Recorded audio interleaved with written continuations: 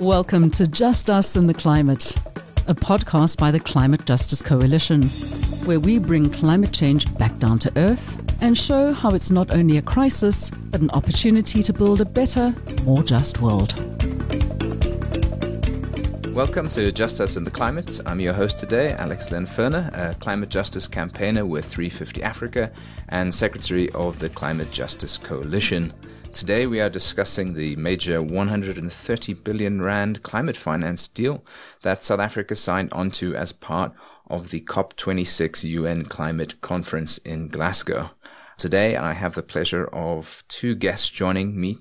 The first is Dr. Emily Tyler, who has over 20 years of experience in the energy and climate space, bringing the lenses of complexity and complex systems, economics, and finance to the complex challenges she encounters. The specific areas of expertise that Dr. Tyler brings include South African energy and climate policy, carbon pricing and budgeting, climate finance, power sector modeling for policy, corporate investor carbon strategies, and low carbon transition planning. Emily is currently working with a team at Meridian Economics, which is a Cape Town-based think tank in the energy and climate space, and she holds an honorary research associate position at the University of Cape Town's African Climate and Development Institute. Welcome, Emily. Thanks for joining us. Thanks, Alex. Good to be here. Great. Second up is Nina Callaghan, who is a researcher for the Center for Sustainability Transitions, the CST, over at Stellenbosch University. Her master's in philosophy is in sustainable development at Stellenbosch University, and it focuses on governance dynamics in South Africa's unfolding energy transition. Her research has contributed to theory building around state capture and geopolitical influence in Africa. And on a nice, more, I think, personal note, Nina is seeking better questions and practice for development, politics, family making, and being together on this mysterious planet. And I like that little personal note in your bio there, Nina, which kind of links into perhaps a bit more of a personal question that I wanted to kick off the podcast with. And so both of you are working on what can be the harsh reality of climate change. So I thought I would ask what motivates you to keep going and to do this work? Thanks, Alex.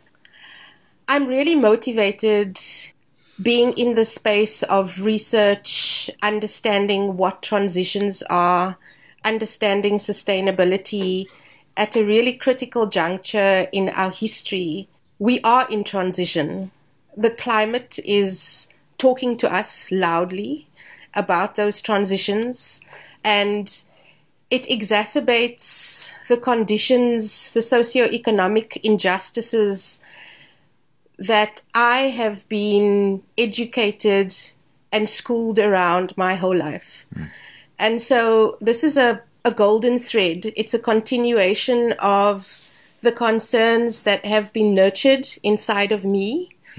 And it also comes with a deepening relationship to nature and the earth, and trying to understand that mystery, trying to understand how we participate and shape our reality and how we can make it better. I think there are very exciting possibilities for how we can change and how we can transition, but there are such obdurate ways of thinking and ways of understanding the world. And so that's very exciting to me, is how we can untangle those very stubborn thought patterns or those very stubborn ways of how we practice and do life. So I don't necessarily only have enthusiasm for energy, but around this idea of transitions. I just think it's really exciting, and it can set us on a new path entirely for all the things that are troublesome and unjust. Thanks, Nina. It's a really nice connection of how climate change is connected to so many injustices and sort of an injustice multiplier, but also that the transition that climate change is demanding also provides an opportunity to really transform much broader systems too. So it's really nice to hear that motivation. Emily, how about you? Sure, that's a hard act to follow, Nina. Really eloquent kind of overview, and I think a lot of that resonates with me. Just maybe to pick up on one or two threads is that what does motivate me is exactly as you say. I think this climate change gives an opportunity to address so much more, so much else that is unjust, beyond, and unsatisfying and non-ideal in the way humans are relating to each other and to our world. That links to the what you said, but I see it as an opportunity, and it's very exciting to be involved in really what I feel is meaningful work, and I'm less perhaps in being attached to the outcomes of what I do every day, but more being offered an opportunity to practice to be differently in how I engage with these problems, because I really deeply believe that it's how we approach the challenge of climate change and the challenges of transition that ultimately is where the change that we're seeking lies. That's really nice. And it also connects to the theme of this podcast, which is that climate change is not just a crisis, but an opportunity to build a better, more just world too. Fantastic. Well, let's transition into discussing the big news of the day that we're here to discuss, which is that South Africa made this really big climate finance announcement, although maybe it's not so big. That's part of the question at hand, which is 130 billion rand in partnership with the UK, the US, the EU, France, and Germany, to accelerate a just transition to renewable energy. And so we're here to discuss that finance deal, to dig into some of the details, maybe some of the lack of details. So I wanted to check in with both you, Nina, and Emily. What was agreed to within that deal, and what is your assessment of it? How are you thinking about this deal? Maybe we can switch it around. Emily, do you want to kick off? And then Nina, we hand to you. Alex, it was a political statement, ultimately, to work towards developing a partnership that is based on providing South Africa with financial support in its energy transition. So there are not very many details in terms of how this financing will flow, what it will flow to, when it will flow, but it's a statement of intent. So to create a political space and a political focus, there is some detail on establishing a task force to start working on those details. So that is created, which is really significant. There are timelines given to the activities of that task force, what it has to achieve within 6 months and then a year. But then what is most important, I think, is just the broad framing of the intention. And it is now up to all the various partners on both sides of the agreement to work towards realizing that intention in the financing details and the implementation aspects. Great, thanks. And maybe to add a bit more details, what is the deal aiming to invest in particular? So the $8.5 billion is a commitment to accelerate South Africa's just energy transition. And it's largely to support the plans of our national utility, Eskom, that they have put on the table. But exactly how that money is going to flow, how much of it is going to flow to all of the different areas that are needed, I think is still quite vague at this point.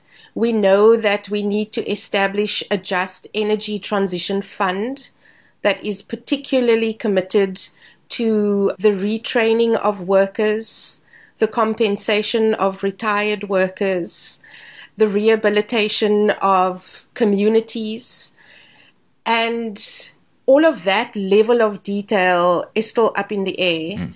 But I think that the money sends a very strong signal. And I think that the announcement at COP26 in Glasgow was really the highlight of the climate summit as a whole. There were no other big announcements of this scale and that was received with this amount of enthusiasm. So I think in terms of making a commitment and a pledge by the international community, it was very promising. We know that developing nations have not come through on their pledges before. And so now everybody's watching. And having this announcement made at this time has really just upped the stakes. The stakes are high now for everyone to do the deeds and not just talk the talk. Right. Thanks, Nina. And I think that point about the stakes being high is really important, because this is a first of its kind deal, really. And so South Africa is in some ways pioneering some new ground here. And I think the stakes are high, not just in terms of how this sets a precedent for the international community, but also the stakes in terms of what this is supposed to solve. And particularly I have in mind, the state of Eskom, which I think has been a big part of the motivation for this finance deal, was that Eskom is in a pretty significantly dire financial straits with over 400 billion in debt, with an aging and not very well functioning coal fleet that they're trying to finance. And so I know that a big part of the motivation for this deal was to try help sort of rescue Eskom to a certain extent. And I know that Meridian Economics was part of the president's Eskom Sustainability Task Team. And part of what that showed was that this sort of finance package was one of the few ways to maybe save Eskom. Emily, could you maybe say a little bit more about how this finance package would target and maybe help Eskom out of its current dire straits? I think what is really important to understand is the systemic importance of Eskom to the South African economy and its people on two fronts. I mean, the one is that it provides electricity and needs to provide a secure, reliable electricity supply to the economy, and increasingly needs to supply a decarbonized electricity supply to the economy. And the second is related. It's that it is incredibly emissions intensive, and as an absolute emitter, it is the largest in our economy. So that situation cannot change overnight. We can't shut off the coal fleet overnight and suddenly, hey presto, have a renewables fleet that is large enough to enable our electricity to decarbonize. We're in, as Nina spoke earlier, we're in a transition, and Eskom is necessarily a really important part of that transition.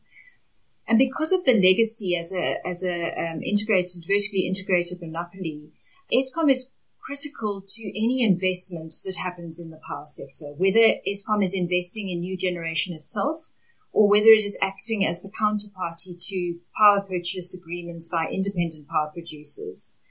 And that means that as it stands in its financial vulnerability at the moment, it has got a huge amount of debt that it is unable to service given its revenues, and that's not going to change significantly going forward.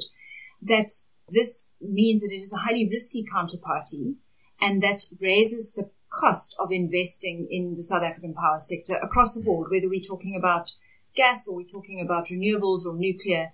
All gets more expensive with Eskom in the state that it's in.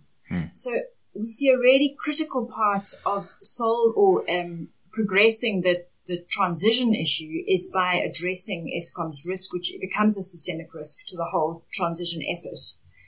And how Meridian has seen the climate finance being able to assist in this. And I think it's also important to understand that it's assisting with a range of other interventions that are very important. Climate finance can't do this on its own. We need tariff reforms. The unbundling of Eskom needs to proceed to create a level playing field, to enable the investment in renewables to flow as we require. And the South African society, in the form of the fiscus, most likely needs to be able to address the huge amount of Eskom debt in an adequate way. So the current plans for addressing Eskom's debt by National Treasury are not solving the problem. Because of the nature of compounding interest on debt, they are exacerbating the problem over the longer term.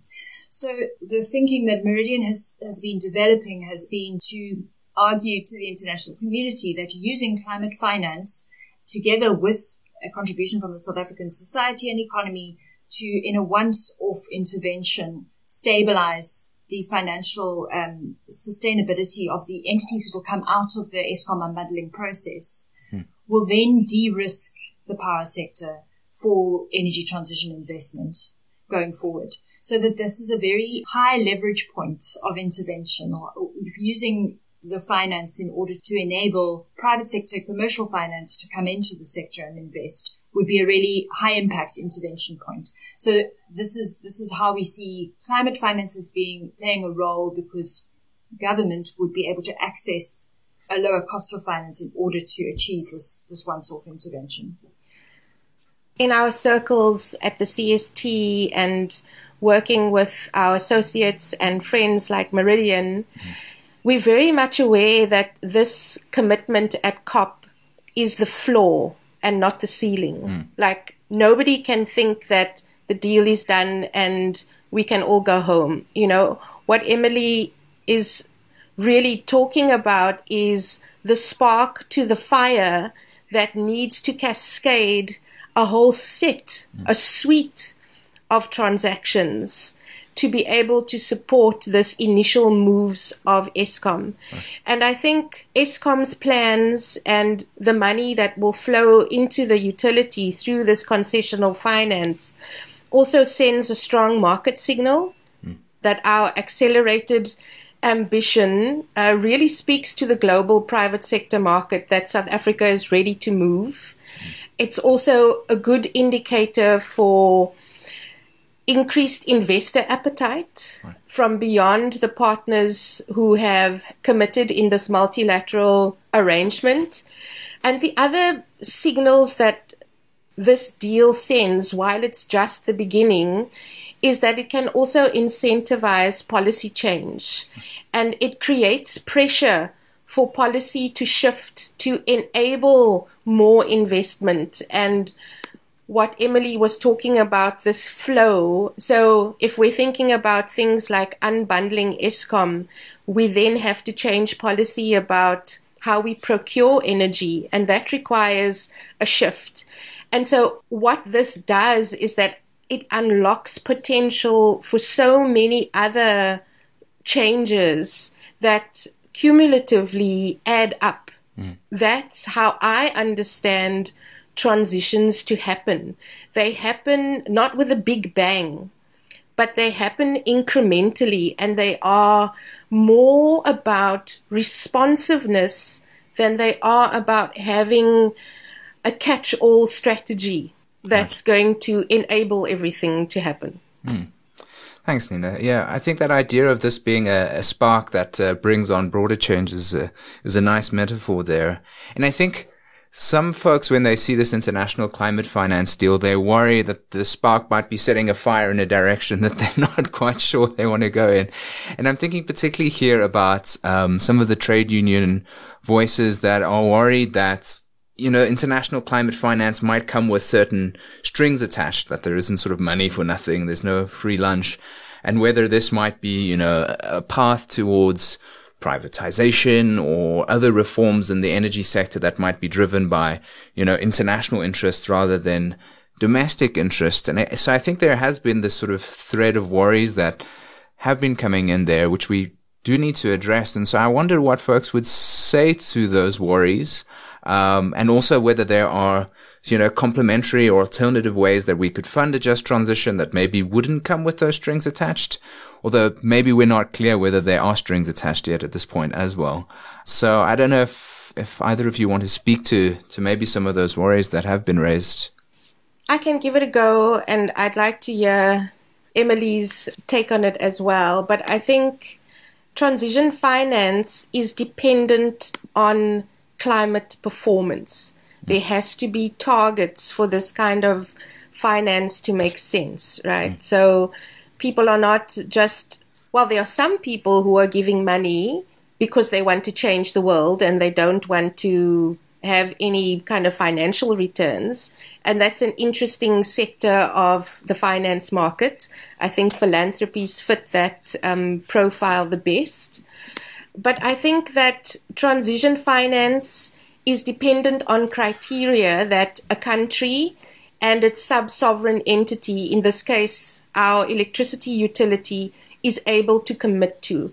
So I think this fear that we will not be able to realize or enact our agency is something that we really need to think about, because transition finance can't impose a decarbonization program onto a country as a lending condition without that program being a voluntary commitment by government, reflected in policies, and being able to be doable with the skills and the expertise and the institutional arrangements in place. So I think for transition finance is made available for project undertakings and milestones that are within the utility's technical and institutional capacity to implement and to meet. So I think that the agency very clearly lies with us. What was really encouraging was our increased ambitions for our NDC. So and that by was NDC, something, you mean nationally determined contribution, which we submit to the UN, right? That's right. Yeah. So we increased our ambition for our nationally determined contribution. That signaled that we had the agency and the power to do that, to make that commitment. Yes, there are outside pressures, but it is not like development finance of old, where there's a structural adjustment program and there are very punishing conditions that come attached to the money. Yeah, and I think that was it, is that I think a lot of people have the old structural adjustment programs in mind when they think about international climate finance. Emily, did you want to add there? Yeah, just a couple of things. Because completely agree with Nina, the importance of agency in South Africa owning the path, the transition path and the pace of transition that it's on. And I think there are certainly ways of, and this will come out in the details, and this is a good aspect of why the details are left open at this point, because how exactly we commit to those measurable emission reductions or progress in terms of supporting communities and coal workers transition is up to us to determine as well in how we work out the details. And there are certainly ways in which innovations across the climate finance space and in the impact financing space that we can look to structure these financial instruments in such a way that South Africa is incentivized to do what it wants and intends to do. So I think that's important. And I think what's also, the concerns that you speak of are very, very real, and of trade unions and of the workforce that is in the industries that need to transition, particularly in this case, coal. And I think what is so encouraging about this opportunity that South Africa has now is that it can secure support to support the financial support in order to support those workers and those communities in a real way. We've seen other transitions happen, notably the one in the gold sector, where there hasn't been support for workers.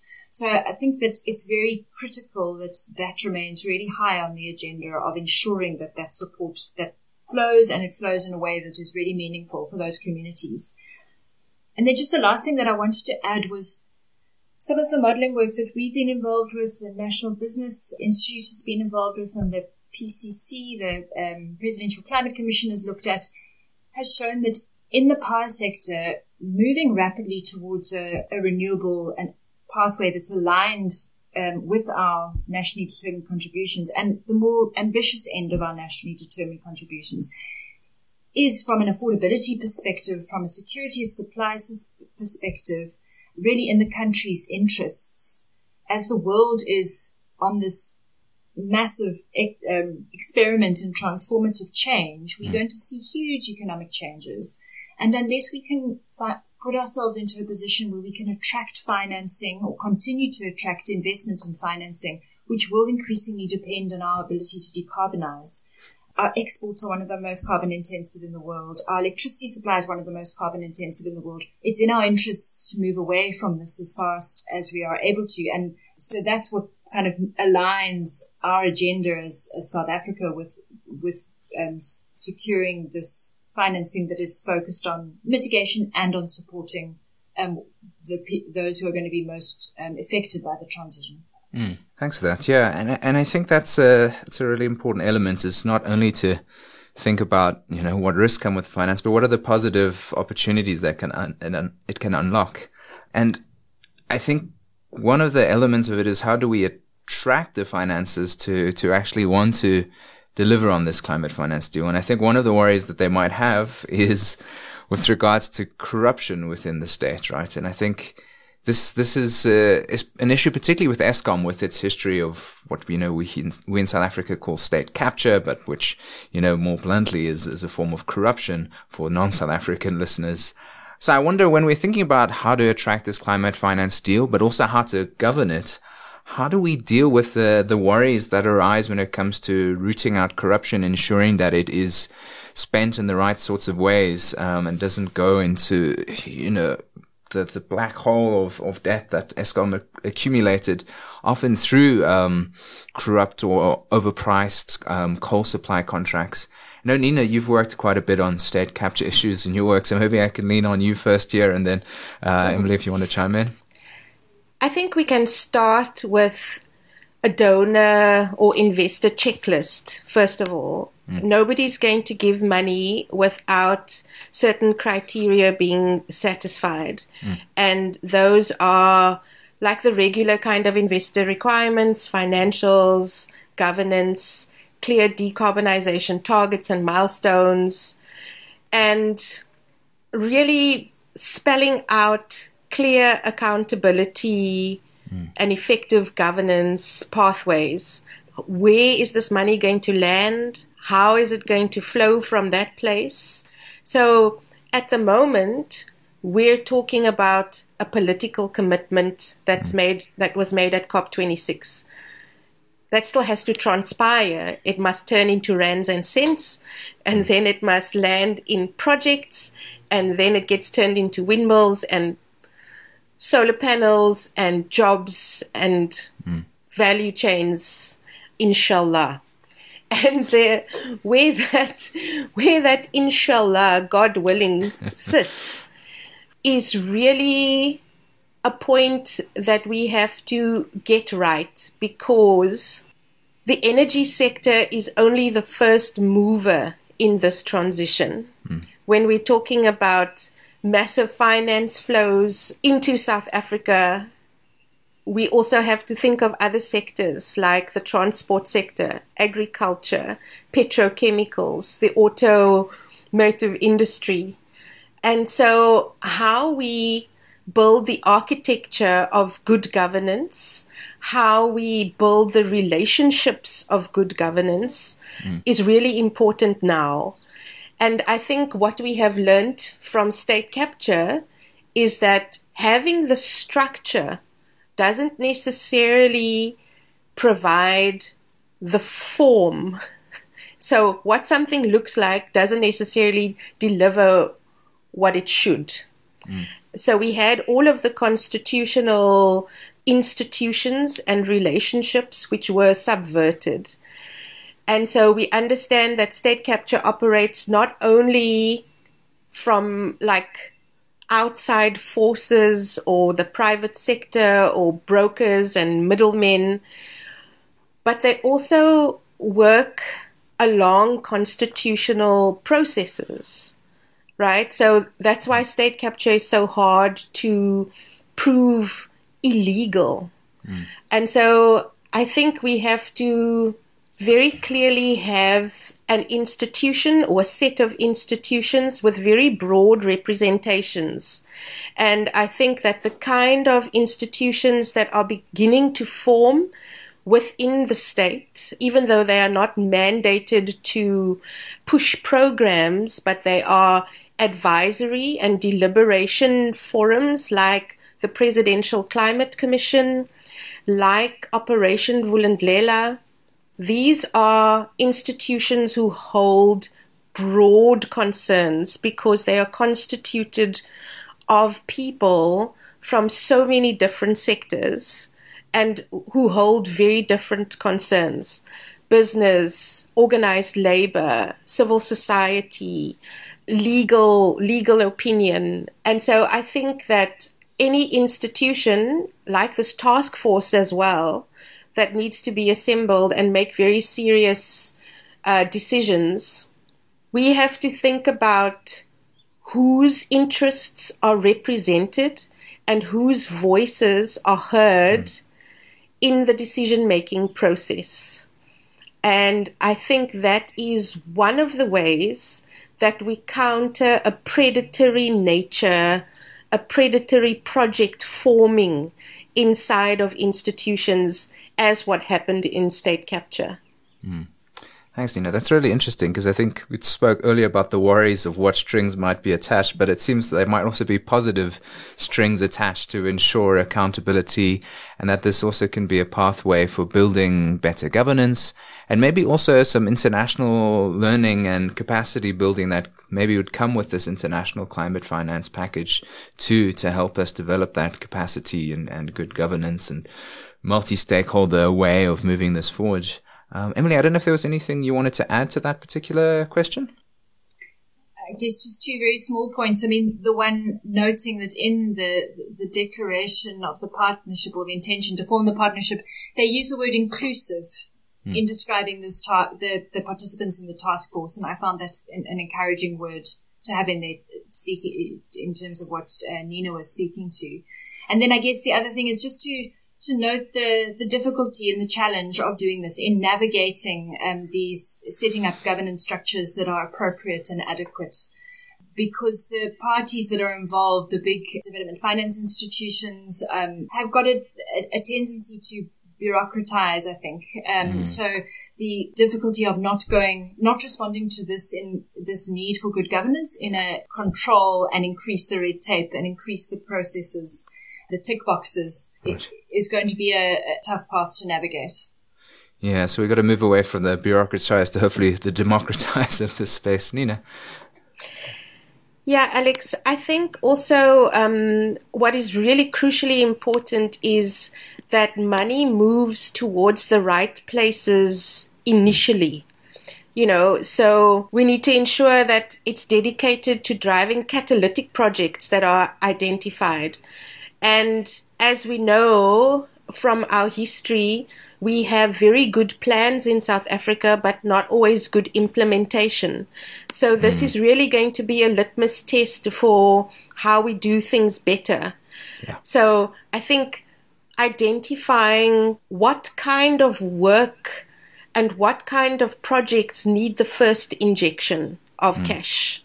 Yeah. That is going to build a momentum where the kind of sticky hands of corruption can't take their time in getting into and reaching into. So I think that first set of decision making around funneling the money is going to be really, really critical. It can't be projects that languish, if you know what I mean. Like they have to be quite fast-moving, evidence-based projects. Right. So, Nina, the answer you gave kind of points forward to a question that I was going to ask anyway, and it speaks a little bit to what President Ramaphosa said. So, when the announcement was made, he said the plan provides proof that we can take ambitious climate action while increasing our energy security, creating jobs, and harnessing new opportunities for investment with support from developed economies. But of course, the proof is in the pudding, right? And there's a lot that needs to be fleshed out. And as you pointed out, Nina, the South African government has this tendency of creating great plans and great ideas, but the implementation is really difficult. So what are some of the worries or risks that might spoil this pudding or maybe not make it quite the proof that we hope for?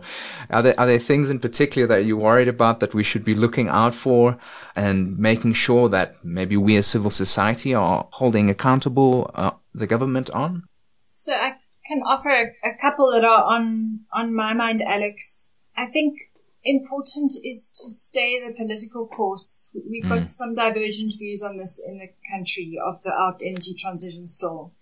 And those views can really undermine, money hasn't flowed, right? So if we seem to be not on our just transition pathway, then it would, why would the international partners want to support us not being on the pathway? So I think that just keeping focused, being able to keep ourselves united and focused politically is really crucial, and particularly in the short term.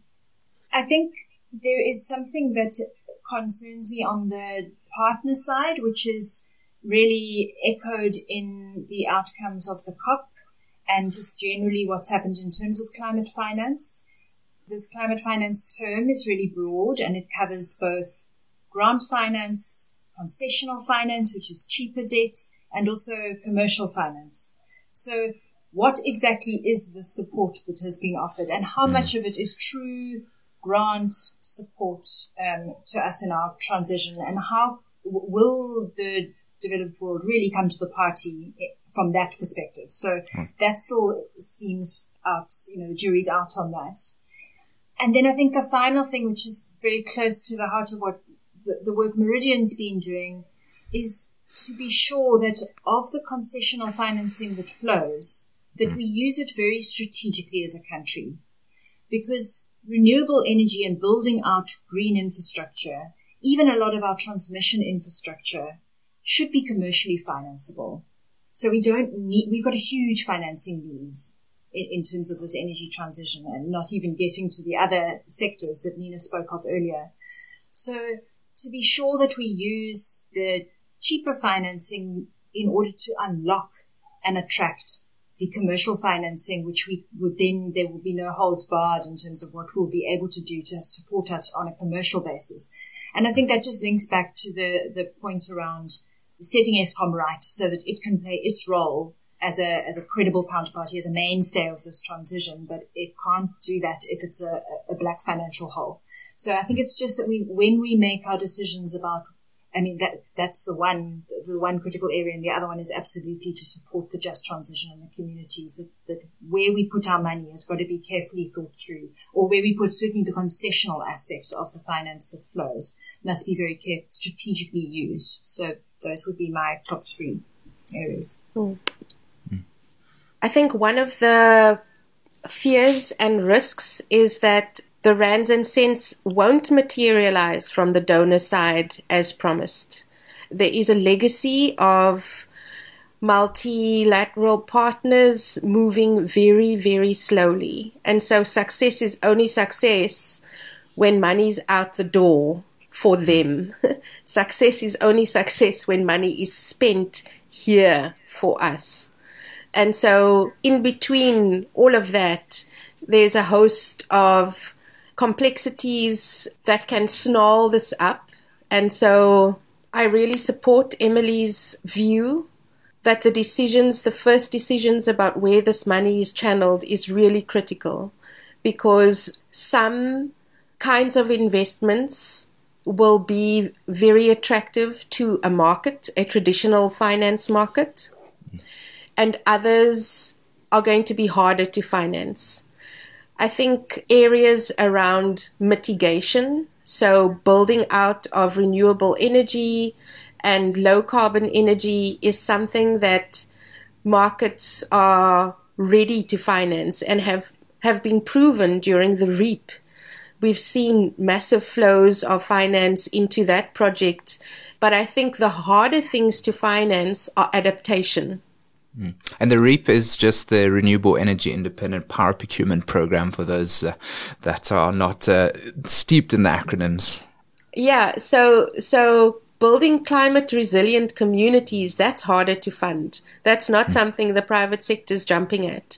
And so completely agree with Emily that where we channel the concessional finance needs to be very carefully thought out, and that a Just Energy Transition Fund must be one of the first things that are established. It cannot be an afterthought.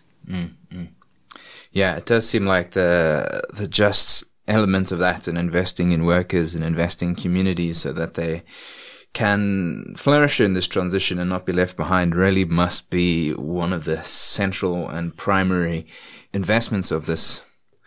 And so I want to turn now to maybe a bit of an elephant in the room here.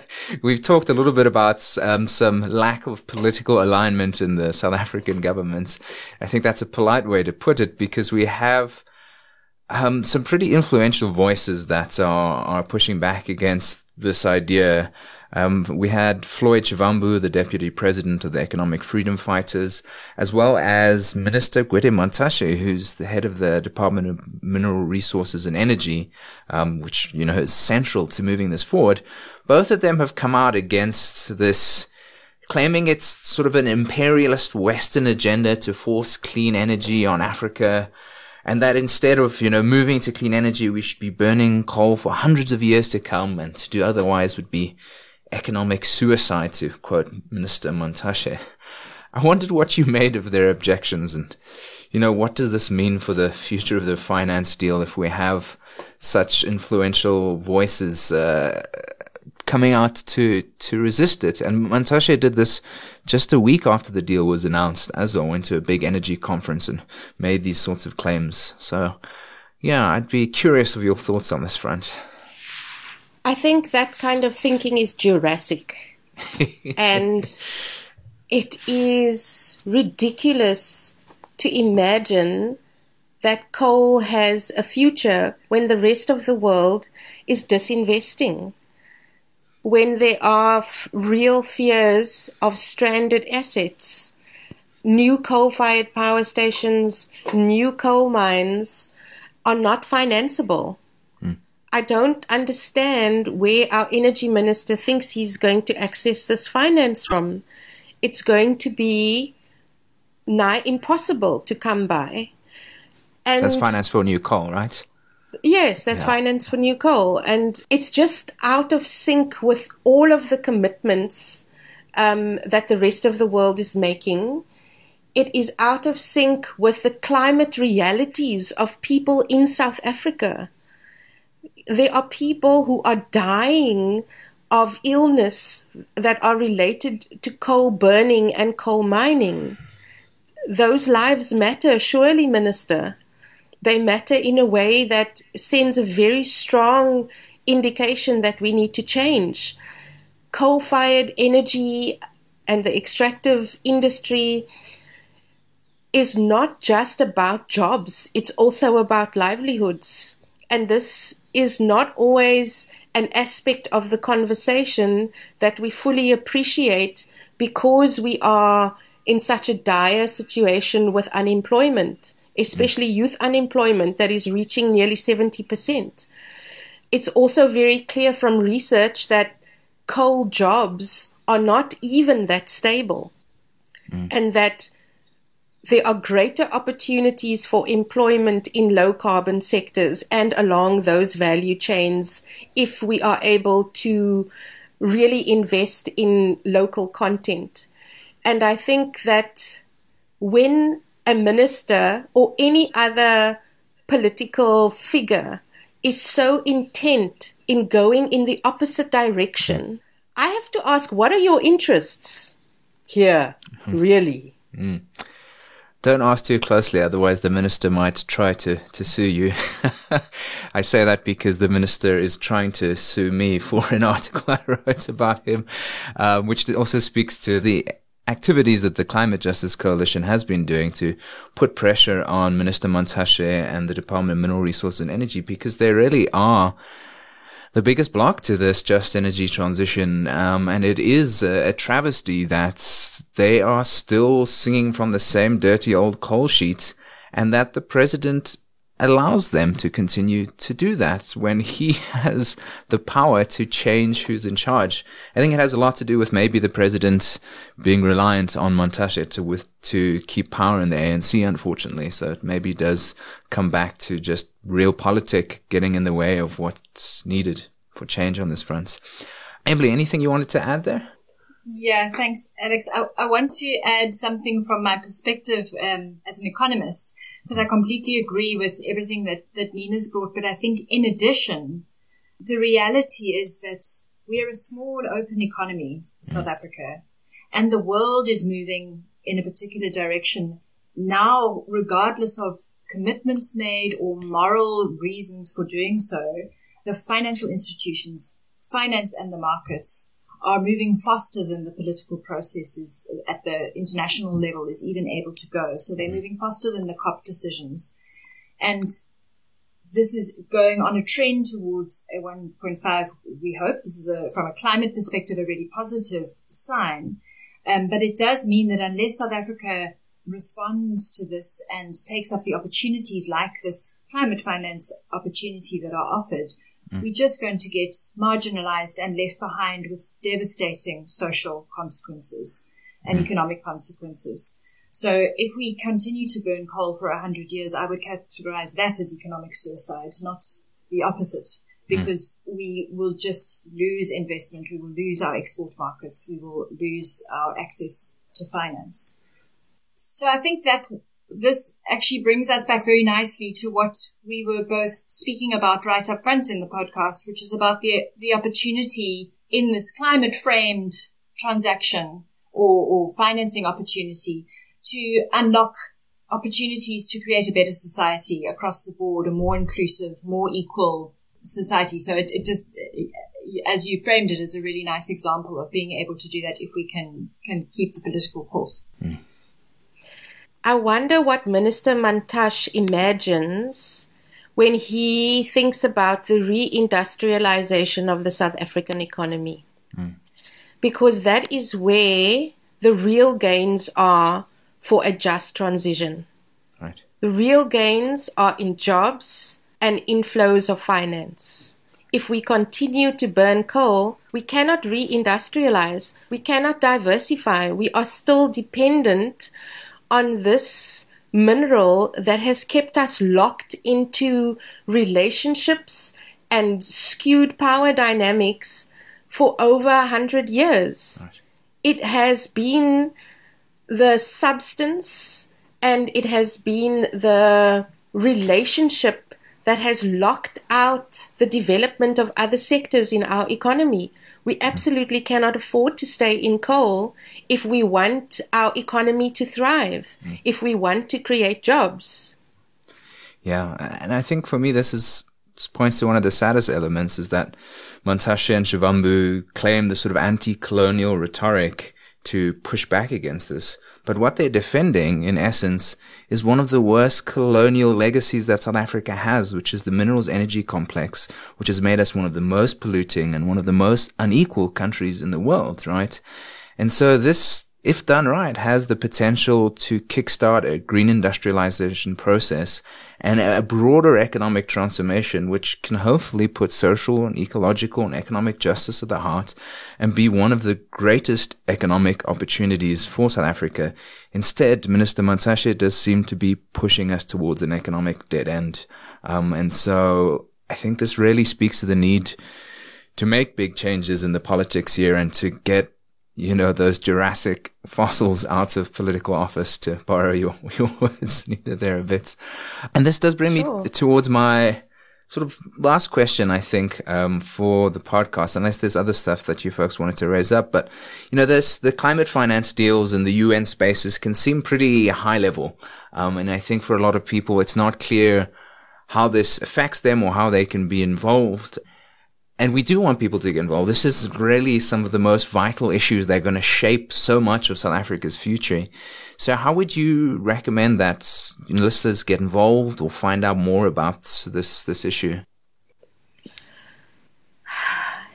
There are many ways to be involved in climate action, and there are many ways to participate in decision making. And that might not always be directly, but I think for South Africans, we have a real problem in staying within polarized debates where ideological positions are fixed. And when you move from that ideological position, you're a sellout. And then you're not allowed back in that FAMS anymore. And we really need to explore other perspectives and other possibilities. I think what often happens and what has happened in this conversation around an energy transition and around climate finance is we immediately attack the details.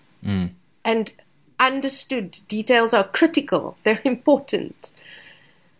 But can we generate enough momentum and enough gees for the possibility, for what is possible, and then lobby for the kinds of institutions and decision-making forums and representations that are needed? I think to dismiss an opportunity because it's foreign money or because it comes with conditionalities is really short-sighted for understanding the volume of finance that we need to facilitate a transition. And so I would encourage us all to engage in conversations that make us really uncomfortable and to get out of our ideological boxes a little bit, to explore what else is possible. I think we should be thinking about forming allies more with people who we think are our enemies or who are on opposite sides. So the ways that we understand markets, the ways that we understand the private sector and business, historically, it has been quite an extractive relationship from those quarters. And so fears and ideas of who these sectors are is justified and founded. But it's not going to serve us going forward. It's not going to serve the kind of relationships and trust building that we need. And this is a big issue here. It's around trust building. It's around trust building between multilateral organizations and countries. It's around trust building within our own governance systems and between and with each other. And finance doesn't flow where there is mistrust. And so I think we all have some part to play when it comes to understanding who the other is about and how we can synergize more than shut out. And I think that the other ways of taking action is by educating ourselves. There are so many incredible organizations and forums, the Climate Justice Coalition being one, where there is constructive engagement for how we can imagine a just energy transition, where there are clear actions to take, to support campaigns, to add your voice, to pitch up at protests, to sign on to pledges. And I think climate action is also about decolonizing. It's also about challenging dominant power systems that are everywhere. Because we know that, as you've explained, the minerals energy complex, Alex, those are all colonial hangovers. And all of those skewed power dynamics stem from those origins. So I think the ways that we interface with those structures of power, the ways that we understand our own consumptions is really important. But I think primarily my bugbear and my sore point are very fixed ideological positions. I think we have to ourselves unbundle. Thanks, Dina. That's a really interesting reflection, and sort of walking this fine line between, not making the perfect the enemy of the good when it comes to this climate finance deal, while trying to push it to do better, but then also finding trust. And I think this is so key. A just energy transition is about justice, and how do you build justice without trust? And for South Africa, that's such a big challenge. We're such a deeply unequal society, and we have so many difficult conversations and issues that we need to bring together in tackling this. So this, in some ways, is such an incredibly complex and difficult issue that we need to tackle. And we do need people coming together, because it is such an incredibly transformative moment, and it requires very innovative modes of engaging and coming together. So I really appreciate that. Emily, over to you. Yeah, so I just want to wholeheartedly agree with Nina. I think you've really identified the core issues of what we need to do, but I'd like to put it into a kind of what I see as an encouraging light, in that, Alex, you say that yes, we are deeply divided as a society, but we have got a history, and a fairly recent history, of being able to do transformative change in a really amazing way. And I think one of the things that this climate partnership offers us is a real leadership opportunity on the international stage, because we have been identified as a leading emerging economy that is ripe for this type of support and for doing and being able to make a success of it. So I think this is the opportunity. It's not only an opportunity to achieve the support for our transition, but it's also an opportunity to really take a very central part in the world's transition, a net zero future. And sometimes it's helpful to have that kind of external goal in order to come together collectively, as we have done in the past, to respond to that.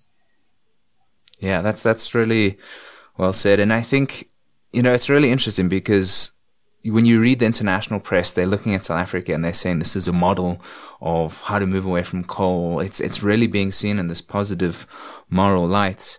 And, historically, South Africa has been sort of spun in the moral spotlight for our efforts in overcoming apartheid.